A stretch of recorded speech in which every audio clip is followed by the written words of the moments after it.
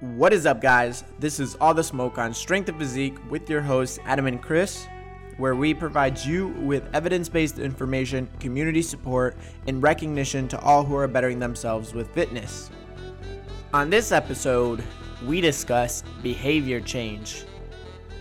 A special guest named Rachel. How do you say your last name? I'm sorry. Pendeker. Okay. So now, why don't you go ahead and introduce yourself? Especially, this is probably the pivotal moment of your career. We have like a whopping 4 or 5 listeners. So go ahead and tell us and our listeners who you are. Sure.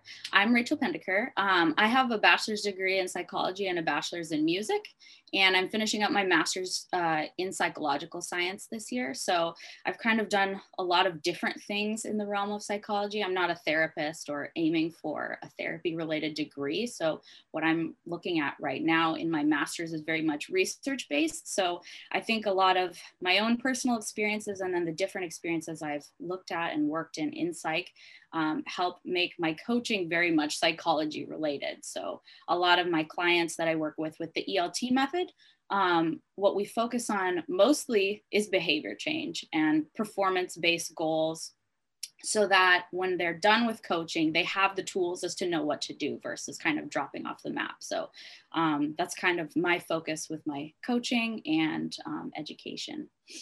So with your education, you're on your 3rd degree right now? Yes. So what has you going back for more? So that's a great question. I think when I was in my undergrad, I did both of my bachelors at the same time, and I pushed them out in 4 years. So I was definitely ready for a break. And I think anyone who's been in academia for a long time, they know once you take a break and have time to think, your trajectory might switch a little bit from what you thought, oh, I'm for sure going to want this. So when I was in my undergrad, I was very interested in therapeutic and community interventions. So things like working at community centers for mental health resources or things like that. I thought for sure I'd want to do a neuropsych PhD program right after my undergrad. And I knew I just needed time to hash it out and say, is this what I just lined up for myself, or do I actually want to do this? And then would this help me serve people? So I took a couple years off after my undergrad, and I worked at a project at UCSD where we looked at, we used EEGs, so looking at electrical impulses in the brain and using various implements there. And that during that time, I was figuring out, okay, I like all this cool stuff with research, but how can I implement it? I don't want to be a lab rat and kind of tied to the bench or constantly chasing grant funding, because while publication is super important, I wanted the practical application with people face to face. So from there, I kind of figured out what I really love, and what has helped me a lot is a focus on health behavior change. So that's predominantly what I focused on and drove for my master's program. So because it's not intended for me to go on directly into therapy after this, my thesis was very self-driven, self-generated, so I could focus on behavior change. So that's definitely why I've kind of taken a different path and changed my goals and been okay with a little bit of flexibility, because now, not even being done, I'm able to implement this stuff, which is what I wanted all along. So this might be like maybe a question for the end, but I'm just going to say it now so I don't forget. If someone's wanting to know more about behavior health change, but doesn't want to go for a master's or bachelor degree or a minor or anything, what is some really good resources for someone to use to learn about that stuff? It's always great to dig into the literature if you're comfortable reading and interpreting it. But there's a lot of great books that are scientifically backed. I'm looking at my bookshelf right now. So things like, let me give you 5 books. Good Habits, Bad Habits is by Wendy Wood, and she writes a ton of research and has an active lab going on this. So her work is very digestible in the book. So if you want something that's scientific without necessarily digging into papers, that's a great place to start. Tiny Habits is awesome by BJ Fogg, who also is a researcher in this realm. Atomic Habits, I'm sure you've heard of that. Power of Habits and Switch those 5 books, they're not necessarily different in their information, but the presentation. So it could be that someone really loves Switch and doesn't get Tiny Habits, just the language is a little different. So those are really great resources that are all kind of different voices with similar research-backed information. So you can recommend them to clients or coaches. Yeah, no, I love those. I just wrote down, what was the 5th one? It's Good Habits, Bad Habits, Tiny Habits, Atomic Habits, Power of Habits, and which was the last one? It's Switch. I think there's Switch. a longer tagline to that, but it's by Chip and Dan Heath, and that's another really great one. Awesome. Yeah, because I'm always that's something I've been trying to look into more, is just behavior change, because I feel like, as we've already talked about prior, it's a big area that is not touched on a lot of the times. So, I mean, overall, though, when someone says health behavior change, what are some things that you think of? I immediately think of all the stupid things that I tried and why I'm so passionate about kind of, retraining my clients or helping them understand that they do have a lot of power in this situation. So being that you guys have both been in the realm of exercise science and even looking at the literature to get certain certifications, like I have my CSCS, but if you look at the information they're presenting, it's not always up to date. And some things like behavior change, especially, which could be really excellent for coaches, in any realm, it's not taught, like you mentioned, and then looking through information to try and figure out what's just pop psychology or what's actually going to help my clients. There's a lot to sift through. So health behavior change, generally speaking, we talk a lot about health promotion behaviors, really anything that's beneficial for an individual that is health related. So things like walking regularly, eating your fruits and vegetables, they can be as basic as this, like government recommendations for health and activity. So it's a very broad spectrum of habits that could fit within health behavior change. And like you said, it's not touched on nearly enough for coaches. What are some big myths or misconceptions that you, for example, this obviously, but I'm just giving an example I know. If you want to lose weight, you have to do tons of cardio and you have to eat a low amount of food. Obviously that's a big myth. What are some myths with health behavior change? I think the biggest one that I still see is that the willpower myth, that you should rely on willpower to change. And then if you don't want something enough, that is the reason why you're not changing. And I still see it now, I think, especially because talking about habits and behavior change is more popular, which I love, just like, evidence-based coaching is a term we see all the time. But where it's often missing is when you're using this language and still telling clients the same misinformation. So things like motivation or willpower are limited resources. They can be very helpful at initiating a new behavior, but you don't want to rely on it for the long term, because anybody, even if they're an elite level athlete, can tell you they don't want to get up and train every single day that's on their schedule, right? So understanding human behavior is really important for coaching as well, which is why I always kind of find it funny when people ask me, do you even use psychology when you're working with clients? Well, yes, absolutely. Because if you understand how people operate, you can better help them. So that's a big one, the reliance on motivation or willpower. And the second one is that if it's a health related habit or anything, that you should just, crank it out for 21 days and then it's going to be automatic. And this is one where I still see people talking about evidence-based coaching and behavior change. They're still selling clients on this 21-day thing. In reality, it's highly variable depending on the task and the person. And usually it takes us much longer. So there's a really good study if anybody's interested in digging into the research. I definitely am. Yeah, it's 2010. Philippa Lally is the author on that one. And what they did was they had individuals, participants in the study, perform various health-related behaviors, new behaviors that they wanted to become habits. And every day they would mark off various information about how automatic the behavior felt, because one of the key components of a real habit is that you don't have to think about it.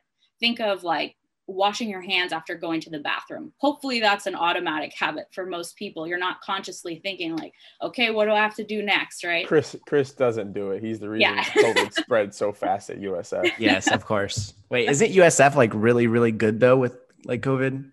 It was until you showed back up. Okay. Whatever. I'm gone now, so I don't get what you're saying.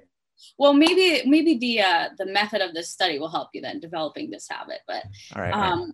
Yeah, so they looked at automaticity because that is the key to a habit versus just, something on your to-do list. And on average, it was 66 days before something felt automatic for people, wildly varying. I think it was 18 to 253 or 54 days. So what that tells you is we're not aiming for that 66. It's a good indication that it probably takes longer than 21 days, but the focus shouldn't be on how many days in a row you've accrued or like, oh, once I hit day 22, this is going to happen. It's continuously completing those little behaviors so that you're setting yourself up that one day you're not going to have to consciously think about it. So that's one of the big health behavior myths I still see, is that emphasis on 21 days or 30-day challenge. And then day 31, somehow you're different, right? Which I'm sure you guys see a lot. Yeah, I think you hit a great point, because a lot of coaches or even big companies, they sell you on those 25 or whatever day challenges, and they expect it to kind of happen, or they do something super extreme. And then the unfortunate thing is that super extreme always kind of happens at the other end of the spectrum. And they end up doing more harm than good. What are some type of techniques that you use or you feel like you've used more often than not to implement these daily habits, or any type of stacking habits, or what are type of tools that you use for your clients? Yeah, that's a great question. So clearly, you know a little bit about habit stacking. So I would say, before I talk about habit stacking, the first thing is to break down a behavior to the small details. So for example, if you have a client coming to you and they're very fixated on losing X number of pounds, like I need to lose 20 pounds, what are all the behaviors that will get you there? Because you can't think, all right, good morning, me, I'm going to lose this many pounds today. You can ruminate on this, but it's not moving you forward. So break it down and say, what are the things that would get me to step 10? Okay, probably starting by adding in some regular activity or monitoring my nutrition, whatever that means for the client. So break it down into small, achievable behaviors that you can easily tick off on a daily basis. Don't make yourself a laundry to-do list of 50 things you have to do each day. Make it really small. Otherwise, if you're focusing on 10, 15 things, think about how difficult it would be to get those to be all automatic. So break it down and don't be afraid to start small. And then you mentioned stacking, which is habit stacking, which is essentially tacking a new behavior onto something that you already perpetually do. So for my clients, I would say the most common task that they use to stack a new behavior onto is waiting for their morning coffee. So the crux of habit stacking is you take your small new behavior and do it right before or after the thing that you're already doing perpetually in your routine. A lot of people choose something like right before I drink my morning coffee, I'll take my multivitamin, or something that often gets forgotten. Or right after my morning coffee, or I'll take it as soon as it's ready. I'll go on my morning 15 to 20 minute walk or something like that. So you want to make it small, but you also have to remember to do it. And that's why habit stacking is very useful. Because if you look at all the things that you perpetually do in your routine, you probably have lots of opportunities to add something small onto it that's not a huge time burden. Because when it's new, we don't want to rely on motivation. Sure, it might be shiny and new and easy to remember the first week or so, but what about week 2 when it's not as exciting to go on your daily walk? So you want to build it into your routine so that you don't have to use so much cognitive effort to remember to do it. Now, to kind of touch base on how you said don't focus on like 15 goals, what do you find the max amount of goals that you'll kind of try to focus on at one period of time or one phase of somebody's cycle? I really like to focus in on 1 to 2, maybe 3 if they kind of, go off of each other.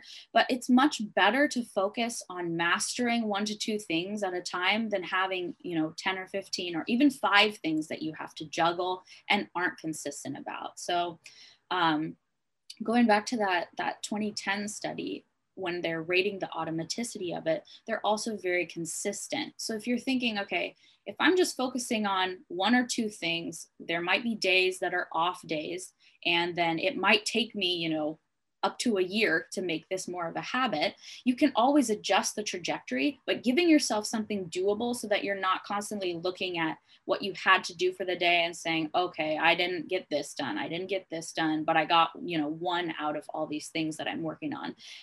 It doesn't do much for your self-confidence either, which is an important part of this. So you want a couple things that you can do really well, which will in turn boost your self-efficacy or your self-belief, essentially, that you can, accomplish your goals.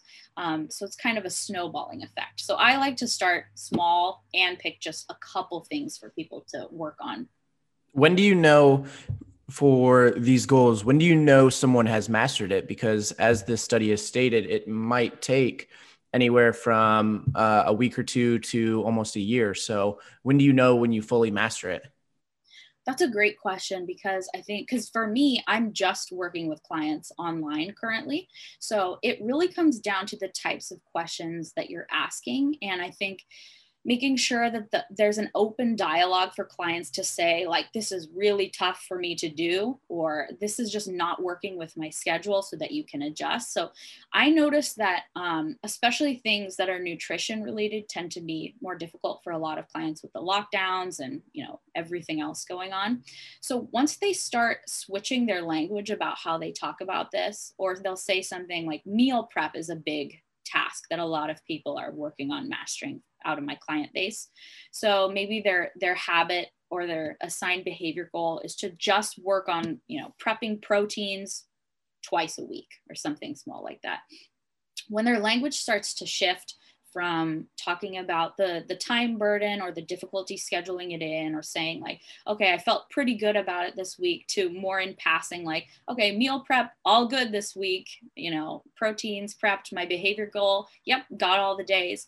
It's interesting to see how language and their mindset shifts around these behaviors. And that's a really good indication. Aside from if you asked someone to do this rating scale, which you absolutely could, even in that 2010 study that I keep talking about, they allow you to use their materials in there. And one of the things is their rating sheet. So you could absolutely give that to clients and say, like, each day, how automatic does this feel? So you could do that, or you can kind of read into their vocabulary around these behaviors, along with looking at, general adherence to their plan as a good indication of things being more automatic. Yeah, I think I love that, just because, right, it's always cool to hear and see someone from day one and how they kind of progress, and you hear and see how much growth they've come. So just like, honestly, like you said, just having those open-ended conversations with clients, you can kind of see and kind of get a feel for how they are progressing. So obviously, right, 2020, crazy freaking year with COVID, and you being in California, I know it still seems like you guys are almost like stuck in the same spot. Is that still right? Yeah, it's kind of weird. It's like some things are open, but it's not, I don't know. I don't necessarily want to go out to eat sitting in a tent in like a parking lot or something. So some things are open and it's totally fine. And there's other things that are weird. Is that really a thing? Like they have tents at restaurants? Yeah, it's because I think now we're allowed to eat indoors, but for a while restaurants could operate, but you had to sit directly outside of them. So they set up tents and tables and chairs and everything just right outside. Wow. So, yeah. So going into, I guess, maybe reflecting back in 2020, what is the biggest challenges you felt? A lot more people, they had more time. They were at home. Gyms were closed. What type of either personal, social, or just environmental barriers did you find yourself having to coach a lot of people through? Oh, that's a good question. Yeah. I would say going into it, I think March of 2020, I was like, okay, this is going to be interesting for coaching because a lot of people, job insecurity, being at home, not only having to work, but also then being childcare and primary educator and doing all this stuff. So I was thinking about what I kind of predicted would be the big issues in terms of adherence or continuing on. And I would say a lot of what I thought about the training side, people pulled that together quickly. But the number one thing that I got questions about, or even DMs on Instagram about, was emotional eating. So with the longer hours at home and all of the stress going through, environmental stress of 2020, the world, social stress, then thinking about the catastrophic stress of dealing with worrying about your friends and family's health, worrying about the state of the world, that all kind of set up this environment to really emphasize any of that emotional eating. So emotional eating tendencies were the top thing that I saw with a lot of clients who never had any type of eating disorder symptomology before. Some of them had never experienced things like stress eating before. So that was definitely the top thing that I saw. Now, here's one thing that I always heard when I started beginning like coaching is if you think you're hungry, try to eat an apple. And if you didn't want to eat an apple, then you're really not hungry. What are, I guess, ways to work around that type of disordered eating or eating that is stress eating? How do you kind of pinpoint that? I know you had spoken before as like literally dissect it into the smallest variable, but can you kind of take us through a scenario with a client? Sure. So a lot of my clients, the reason that they were engaging in emotional eating first was because of ease. So, teletherapy and online therapy is much more accessible now, which is excellent. I'm always going to be a proponent of therapy and referring clients out when they're not within your scope to work with. But a lot of people, that therapy wasn't a normal part of their routine when this happened. And maybe it took a few months for them to even be interested in that. So the ease of a coping mechanism of self-soothing through food with immediacy, right? When you have that stress, oftentimes we reach for whatever's right in front of us to self-soothe. And then being at home long hours, you're around your food all the time. So if you're working, like for me, working from home, I take 2 steps and I could eat if I wanted to, right? It doesn't require me going anywhere or even ordering something off of my phone. So one of the big things to help with this is consider your environment and the cues. So beyond just thinking, which I can talk a little bit about, like how to switch from emotional eating to something else, look at what's around you. Do you keep a bowl of snacks on your desk and you're mindlessly eating through the day? And then when something stressful happens, you just finish your bowl of whatever, right? Are the things right in front of you when you open the fridge things that are high calorie foods that might not necessarily align with your goals, or are they things like your meal prepped containers or snacks that you've already portioned out? So the first thing that I had people do was look around their house or their pantry and put the things that they don't necessarily, want to automatically reach for in harder to reach places. And it sounds so simple, but something as easy as putting the food that you don't want to just completely gorge on at the top of your cabinets, or, some people would do it like if they had a second fridge in their garage, they'd put extra food out there so that it's not as easy to get to. So like what you said with the apple thing, if you could also think of it as like, okay, if you are hungry, then you'll go to get food if it takes an extra 5 minutes. And if you don't want to spend that time, you might not be physically hungry.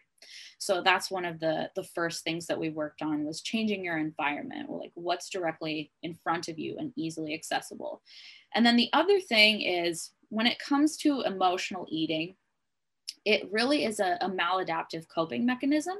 So it's never just the food that is the issue. It's always some sort of charged emotion that's prompting this cycle. So say your client has a terrible day at work, but they're stuck at home, they're working from home, right? So then what can they do immediately to self-soothe? Reach for food. Okay, then they realize, well, I ate past the point of being satisfied. Now I feel crappy. And then comes the guilt. Like, why do I always do this to myself? Why can't I just get my shit together and keep going, right? And then it goes again.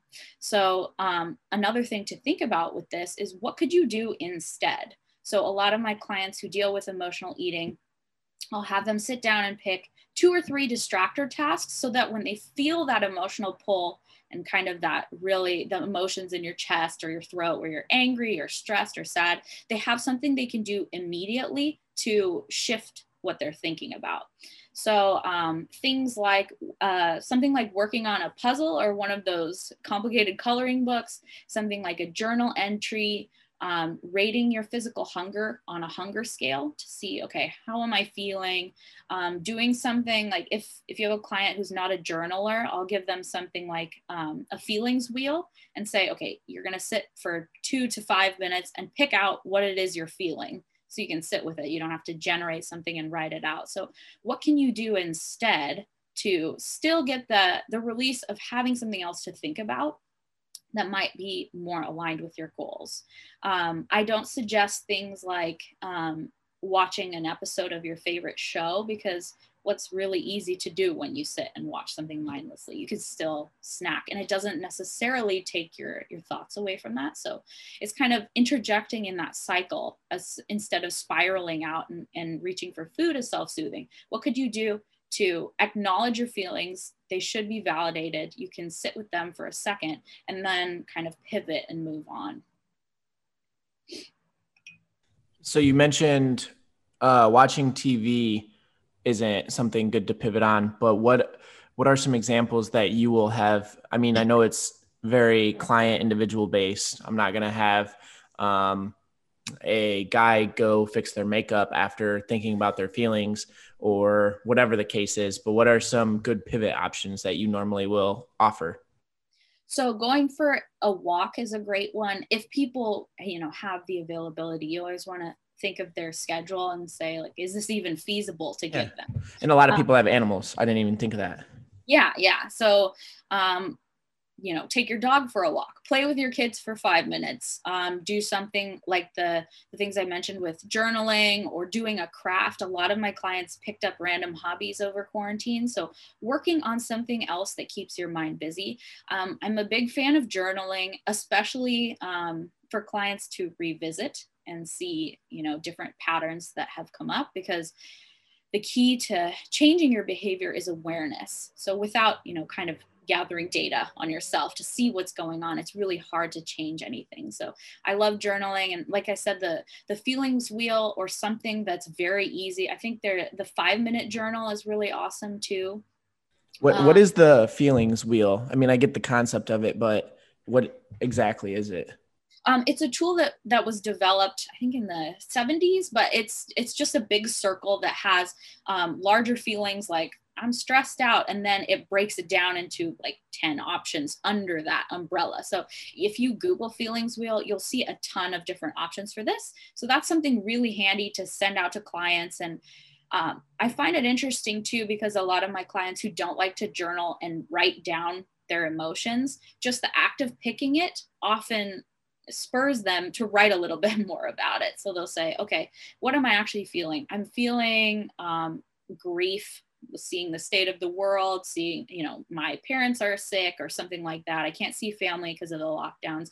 And then they might jot down their feelings, and then it provides that release. So it's a handy tool because you have to pause and consider how you're actually feeling without having to generate it yourself, without knowing, okay, how do I feel? Stressed, I guess. Right. So it helps. And there's a lot of free tools on that too.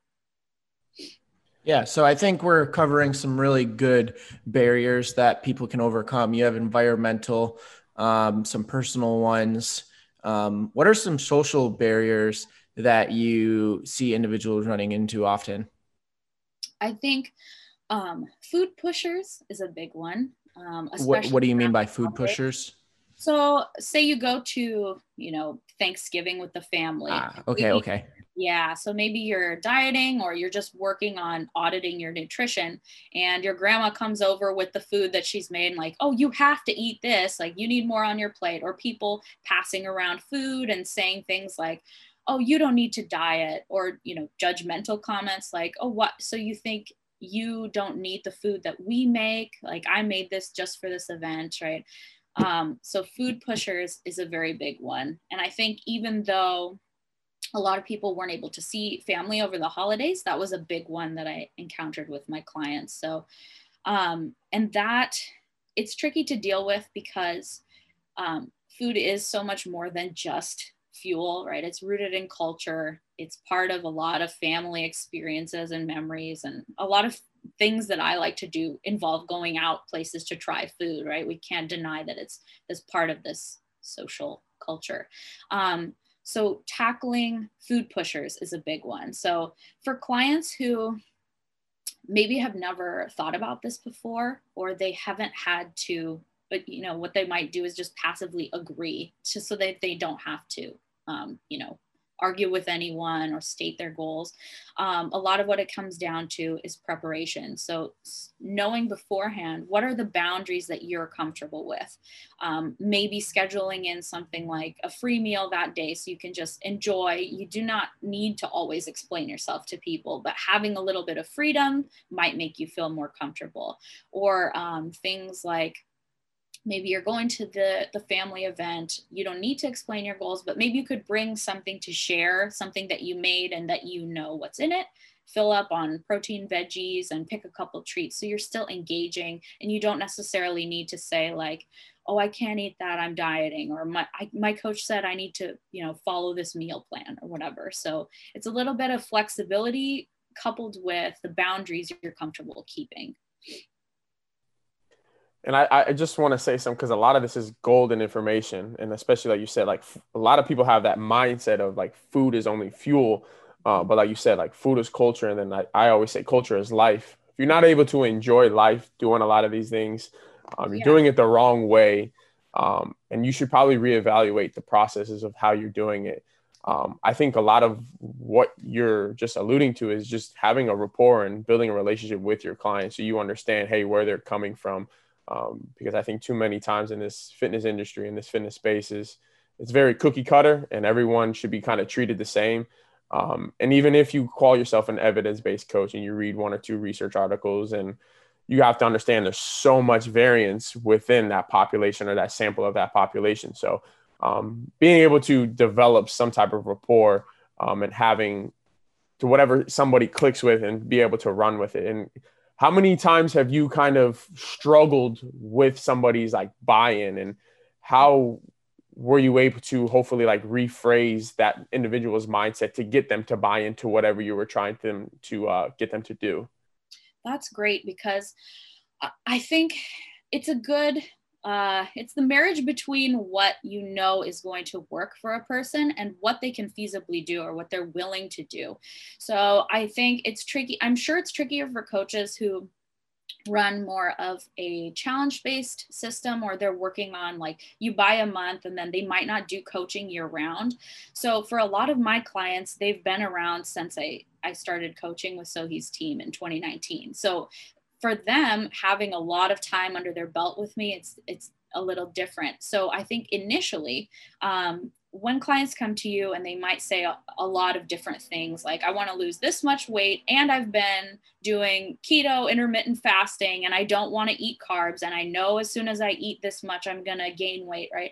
It might not be telling them all the information at the beginning. It might just be what's step one that they're going to be willing to do. So for example, because I work with predominantly women, a lot of them have been under fueling for years, or they're just yo-yoing between extremes, right? Like, oh, either I eat 1,200 calories or I eat 4,000 a day, but if you give me 1,800, I'm going to gain weight, right? So maybe it's just slowly and incrementally upping their calories, or saying, let's just see where you are if you focus on something like 3 meals and 2 snacks a day. Let's get the tracking out of the way, right? It's kind of meeting them in the middle. So I'd say with your question about buy-in, the biggest challenge that I have is getting women to eat more, which is often, if we're talking about training, that's really great because we can focus on performance-based goals, and then they'll see, oh, I feel so much better if I'm eating enough. And then my training is awesome. And then my body comp goals are, they're moving in the right direction. So it's important to see this as a process and not, I see a lot of coaches or coaches that I've had where if you're not doing step 10 on day one, they have nothing else to give you, right? It's like, if you can't do this much cardio and lift every day and monitor your nutrition and eat nothing off plan, then I don't know what to tell you, right? But you have to have that flexibility. And then if you're thinking about longevity of a plan, you want it so that when, if they quit coaching with you or they're ready to move on, they know how to adjust things, or they have a grasp on what it is you just did. So buy-in, it's important to acknowledge where people are coming from and then maybe coax them in the right direction without doing the information dump at the beginning. Gotcha. So I love that. And now I guess to throw it on the opposite end of the spectrum, right? You are moving so well with somebody, but somebody just wants more and more and more. Are you trying to reel them in, or are you adding more fuel to the fire to that individual? Are you thinking more in terms of like rigidity or things to do, or just more? Oh, yes. Sorry. Yeah. So things to do or things to add to their goals to help reach their end goal. Okay, gotcha. So for clients, especially with behavior-based goals, we talked a lot about slow and steady and small. This also means that not every week or 2 weeks or month, you might not have different behavior goals.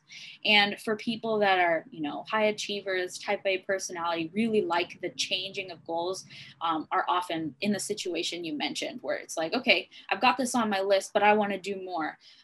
You could always, if more isn't feasible for something like cardio or, training volume or frequency, what you can do is have them fine tune the behavior. So what we talked about with buy-in, it might not be that I'm having them do what I would consider optimal at the beginning. Maybe we're doing something like work on eating some kind of protein with each meal. I'm not talking about grams. I'm not having them measure it. It's just that habit. Then if they're like, okay, this is easy, I want to do more, then maybe have them fine tune their approach instead of adding tasks to the list. And of course, this comes down to automaticity too. Maybe they're ready. These things are habitual. They can add something to the routine, but you can always work on optimization or, dialing in on their variables, like even sleep, right? We don't talk about sleep and stress enough with clients. So maybe during the day, everything is on point, but then they sit on their phone and scroll for 3 hours at night, and then they don't recover as well. So there's lots of different things to focus on that don't necessarily add to their to-do list. Gotcha. Now, something that I think that you, and I would say possibly your team with Sohi, you guys are a big fan of untracked meals. I even heard you talk about it before, even like intuitively eating. Is that something that you prescribe to individuals that, like you said, they're fine tuning, they understand how to track, they understand what they can look at something, hey, that's a protein, carb, fat, I can ramble that off. Are those the type of individuals? Okay, so you understand how to do this. Here's the, I guess, fine tuning or give you what is the word I can never say? Automaticity. Automaticity. There you go. So to, I guess, fine tune or maybe test that, you give them an intuitive day or an intuitive meal or free track meal. Is that something that you would do? And I guess to flip that question as well, how do you define intuitive eating? Okay, so for who I would give this to, it could be on both ends of the spectrum. So tracking fatigue is a real thing, right? Especially if you're a beginner and you haven't done this before. So a lot of times on the other end of the spectrum, where maybe they're not thinking about macro breakdown, if somebody is very tired, but their adherence is high, like 6 days a week, they're working on tracking and doing a great job, they might just need a day off so they can focus on hunger cues and not think about numbers.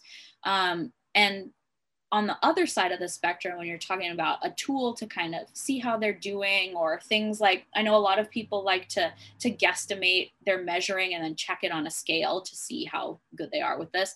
The other end of the spectrum would be, I've had a lot of clients recently who are on the tail end of coaching or just transitioning off to do nutrition on their own. So then we might use it as a tool because they've gotten such great results from being a little more rigid with nutrition, having those days to kind of test their skills and also say, okay, I don't spontaneously combust if I have a day where I'm eating, more intuitively.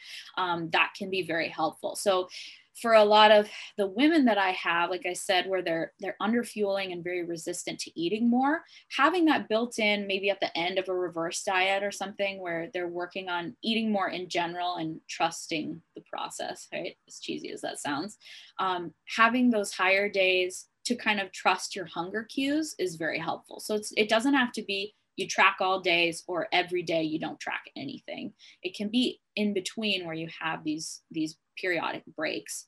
And then as far as intuitive eating, I mean, the crux of intuitive eating is that you are just following your hunger cues and not necessarily using this for any particular goal besides, you know, feeding yourself well and following what you need.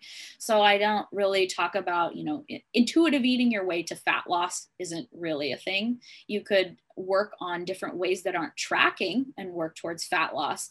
But for clients who truly want the end goal to be intuitive eating, then using those untracked days and slowly tapering off the rigidity, then I would focus more on, you know, physical hunger cues and being aware of that, because the restriction component isn't part of real intuitive eating, right? Gotcha. Yeah, I feel like that phrase is thrown out so often nowadays. Yeah. And even now, like when I give clients free days, I'm like, hey, intuitively eat. And they're asking like, what does that mean, coach? I'm like, I guess the best way I can phrase it is education. Like, right, you're going to follow, if you're hungry, go ahead and eat, but I always say, don't eat like an asshole. Like, don't eat a box of pizza or a whole bag of Doritos. Like, you do what we've built up. Like, we're focusing on protein. We're focusing on nutritional dense foods. Sure, you can have like the food you want, but as we've been practicing all time in and time out, is you're having it within your plan or within your macros. The same thing would apply, but you're just not, again, focusing on that device where you're going to track it. Now you're just focusing on, hey, I can control my feelings and things of that nature. So I'm starting to get away from that phrase of intuitive eating and say, hey, it's more of an educational process. Hey, educational wise of, hey, these are my goals. These are how I'm feeling. Because I feel like that phrase of intuitive eating is just getting overused almost now. Yeah. And I think, was it last year or was it 2019 maybe, where the anti-dieting movement was really big on Instagram and intuitive eating was talked about a lot and all this information. I think if you're thinking of how to instruct clients where you're still wanting them to practice moderation, so, I mean, you're not talking about restriction or anything like that, you can always look at the mindful eating research or information. I made a few posts on this because clients, like I said, with the untracked days and what you're talking about, like, don't eat like an asshole, eat in alignment with what makes you feel good and, you know, serves your goals. So things like paying attention to physical hunger cues, asking yourself questions like, if I eat more of this, will I actually feel better? Does it even taste good anymore? Right? I think we've all been there with things that, especially forbidden foods, right? I'm very big on people incorporating, you know, a little bit of everything all the time, because it often loses its, you know, magical forbidden appeal, right? So a lot of the mindful eating techniques are great if you want clients to think about nutritional choices without the rigidity of numbers, because it's all about the experience of enjoying food, whether it be social setting or by yourself. So a lot of the mindful eating tips can be helpful. Got it. Yeah, I think this is all really good information. Chris, you have any other questions? She nailed a lot of what I kind of fed my biases, but it's all good. No, I had about 2 other questions, but we've covered it. Just to recap them, I think some really good tools, I think, is that feelings wheel. That's going to be something I look up. And then also explaining there's my dog. He likes to go crazy whenever he wants. But no, the feelings wheel, understanding that little behaviors can really add up to big ones. And understanding that everyone progresses at a different level is going to be extremely important, because that's something I had no idea. And I wrote that study down, the 2010 study, about it could be 2 weeks, it could be a year that someone could really grasp a habit and consider it a daily routine then. But just to recap, Rachel, what are some big wins that just really make you feel satisfied as a coach? Like when your client finally changes, that's what I'm gonna be looking for now, is the individuals like, I was only able to like meal prep my protein once instead of twice this week. And they changed their language to, oh no, totally got protein. And I got some like potatoes and rice cooked with it as well. Yeah. What are some big wins for you as a coach when you hear clients responding to your check-ins? I think the biggest win for me is that when my clients feel empowered by coaching versus feeling like their check-ins need to be impressive, or that if they explain to me what's going on in their life, then somehow they need to apologize. So I think, having been through a handful of terrible coaches myself, and knowing that even if I have an understanding of this, working with somebody who is not empathetic or doesn't have a clue how to adjust is very discouraging. So it's the most rewarding for me when my clients will, start to not only take ownership and say, oh, I can absolutely do this, or they talk about how what we've worked on in coaching has overflowed to other areas of their life, or maybe their spouse's life as well. So that's a big one. And then another big win for me, especially working with so many women who've been fed misinformation for so long, is when they feel like they belong in the gym and that it's their thing too, and that they don't have to shy away from it. They don't have to, be worried about the foods they're consumed, that they're consuming in the same way. Like they're fueling themselves for training versus trying to shrink to be the smallest version of themselves and being, very run down by the process. So that's the biggest thing for me. And although I'd love to work with all of my clients indefinitely, I really love to see when they're ready to work on their own, or they're, taking a more flexible approach with things. And then what they say at the end of it is like, oh, I've loved this, but I feel really like I can do a lot of this by myself, which is what I want. So that's the biggest thing for me. Yeah, I would say that's one of my biggest wins that I've since I've gotten into coaching, is when a client is like, okay, I think I got this. And I've only been working with them for 3 or 4 months, but for someone who handles clients for a year at a time, or whatever that time length is, regardless of that time length, if they feel confident, that's all that matters. Like, yeah, definitely. And I think maybe you guys can attest to this too, whether it be even just like a coach who only handled my strength training or something like that. If we never have these conversations about, you don't have to explain every, tiny detail of the plan you might give a client unless they're interested. But if they're not talking to you about, some sort of rationale or adjustment on your own, or all of these things, it's hard to be done with something and then you're dropped off with no information as to how to continue on, unless it's like, okay, I guess I'll find another coach, but what's my goal here? Or like, what do I need to sign up for coaching again and then run through it? So I think instead of seeing it as like, okay, months 1 through 3, we're going to work on your progress and then you can sign up again or be done. If you see it as a chance to really educate people and give them the tools, then a lot of people will want to work with you forever. But if they don't, then they don't feel like they're just lost and, treading water on their own. So yeah, that's a big one.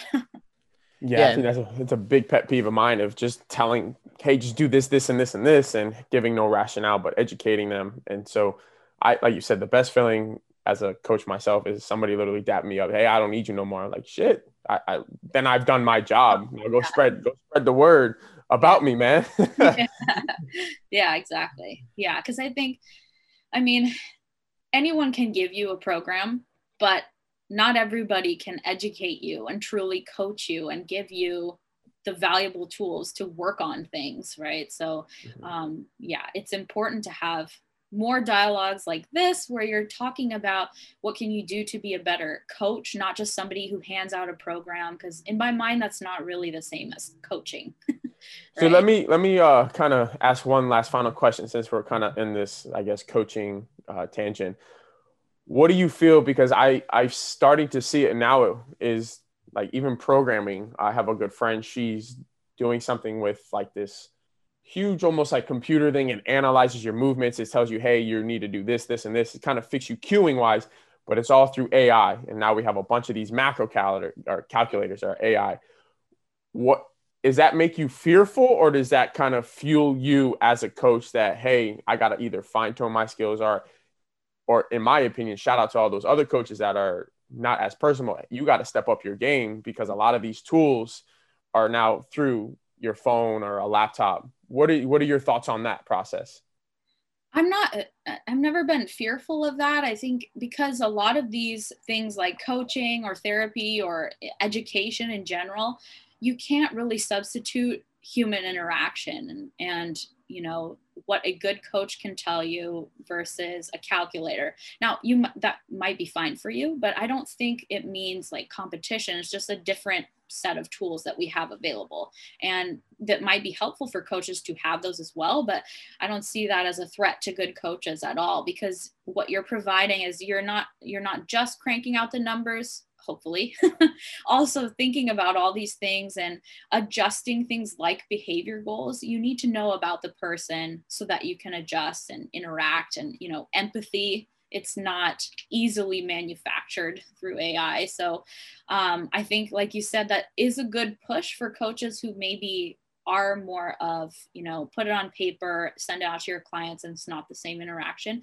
Maybe that is a good push, because things like talking about behavior change or true evidence-based coaching, you're going to need to know your stuff so that you can be a good coach. Otherwise, what's to say what you're doing couldn't be substituted by something else? So I think it's a good push, because I mean, having more tools at your disposal is great. So maybe, you know, adding some of those into your coaching would be good, but I don't see it as a threat to good coaches at all.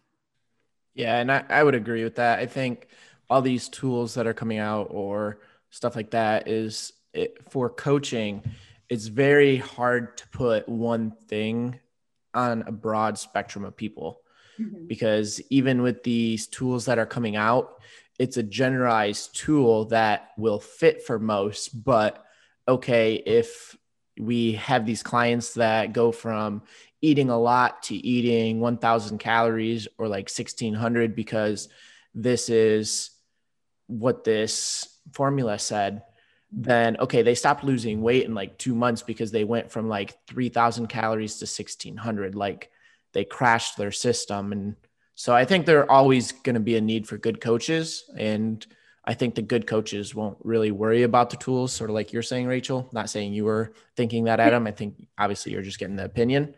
But no, I love the tools, and I think it just provides more people a chance to try it on their own and find out maybe that they can't, or maybe that was the one thing that they were missing that they really needed. So yeah, and I think the coaches that I know that are really great coaches, or educators in general, they're not worried about the things that could overshadow them. They're thinking about what they can do to be better for their clients or their students, or, you know, their team, if you're coaching a team. So if it's the same thing, I would tell clients who are very fixated on the end goal, that won't help you get to where you want to be. It could stress you out a lot to every day be like, oh, I still want to lose 20 pounds, but you don't have the tools to get there. So I think what you're fixating on says a lot about, you know, how much you're willing to grow and push yourself so that you can be a better service to your clients or students or whoever you're working with. Yeah, I agree. I feel like if you're threatened by that, you got a stuck mindset, and I don't want to be around those stuck mindset people. So, all right, Adam, see you later then, I guess. So to wrap it up though, Rachel, what are you hoping to accomplish in your future? 10 years from now, where do you see yourself? I think you might have a third degree or a master. Are you in your master's then, or are you on a third bachelor? No, I'm finishing my master's. I'm almost done. Okay. So after your master's, where do you see yourself going, and where do you see yourself in 10 years from now? So I think if I were to guess where I'd be completely off, because I think just with my trajectory in psych, so much has changed depending on, you know, the random opportunities that pop up. And then I see, you know, how I can best help others and how I can use what I've learned to serve people. Because That's always been my main driver. So I think what I really want to focus on is continuing to educate. I'm sure I'll do that to some capacity, no matter what it is I'm doing, because I really love, empowering people through the research or through knowledge or whatever. Because if you have the knowledge, it's not the same as always knowing how to implement it. So that's my main goal, wherever I may end up. And I don't know if we'll see after a break if I'm ready to do a PhD or something else, but mainly focusing on education. Well, this is awesome. For anyone that is looking to be empowered, it sounds like Rachel is going to be around helping individuals for a while. Where can those individuals find you, Rachel?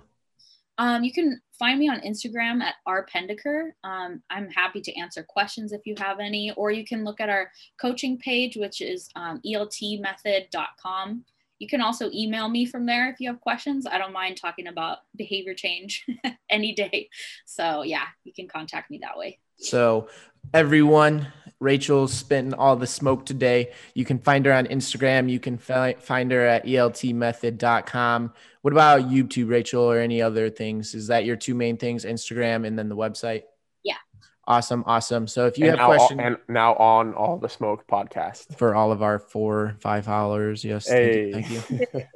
But Rachel, thank you so much. I think this was not only valuable for a ton of different people and hopefully many to come that are going to be listening to this in the future, but also me and Adam, I think, took away a lot of stuff. What was the one study, the 2010, you said, Philip, how do you spell that?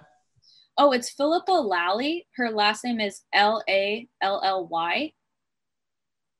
So a lot of papers that have cited that or that are in her references are great places to start if you want to look at health behavior change. So it's a study that's cited all the time because it really took the quantitative view of how long it takes to build a habit. So that's a great place to start. Yeah, honestly, I'm going to be referencing that every single day of my life from now on. If anyone ever says, oh, it takes 14 days to build a good habit, I'm like, okay, on the short end, yes.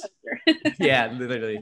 So, all right, Rachel, we appreciate you so much. This was All the Smoke on Strength and Physique, and with a psych twist to it. First time. So thank you so much, Rachel, and adios, everyone.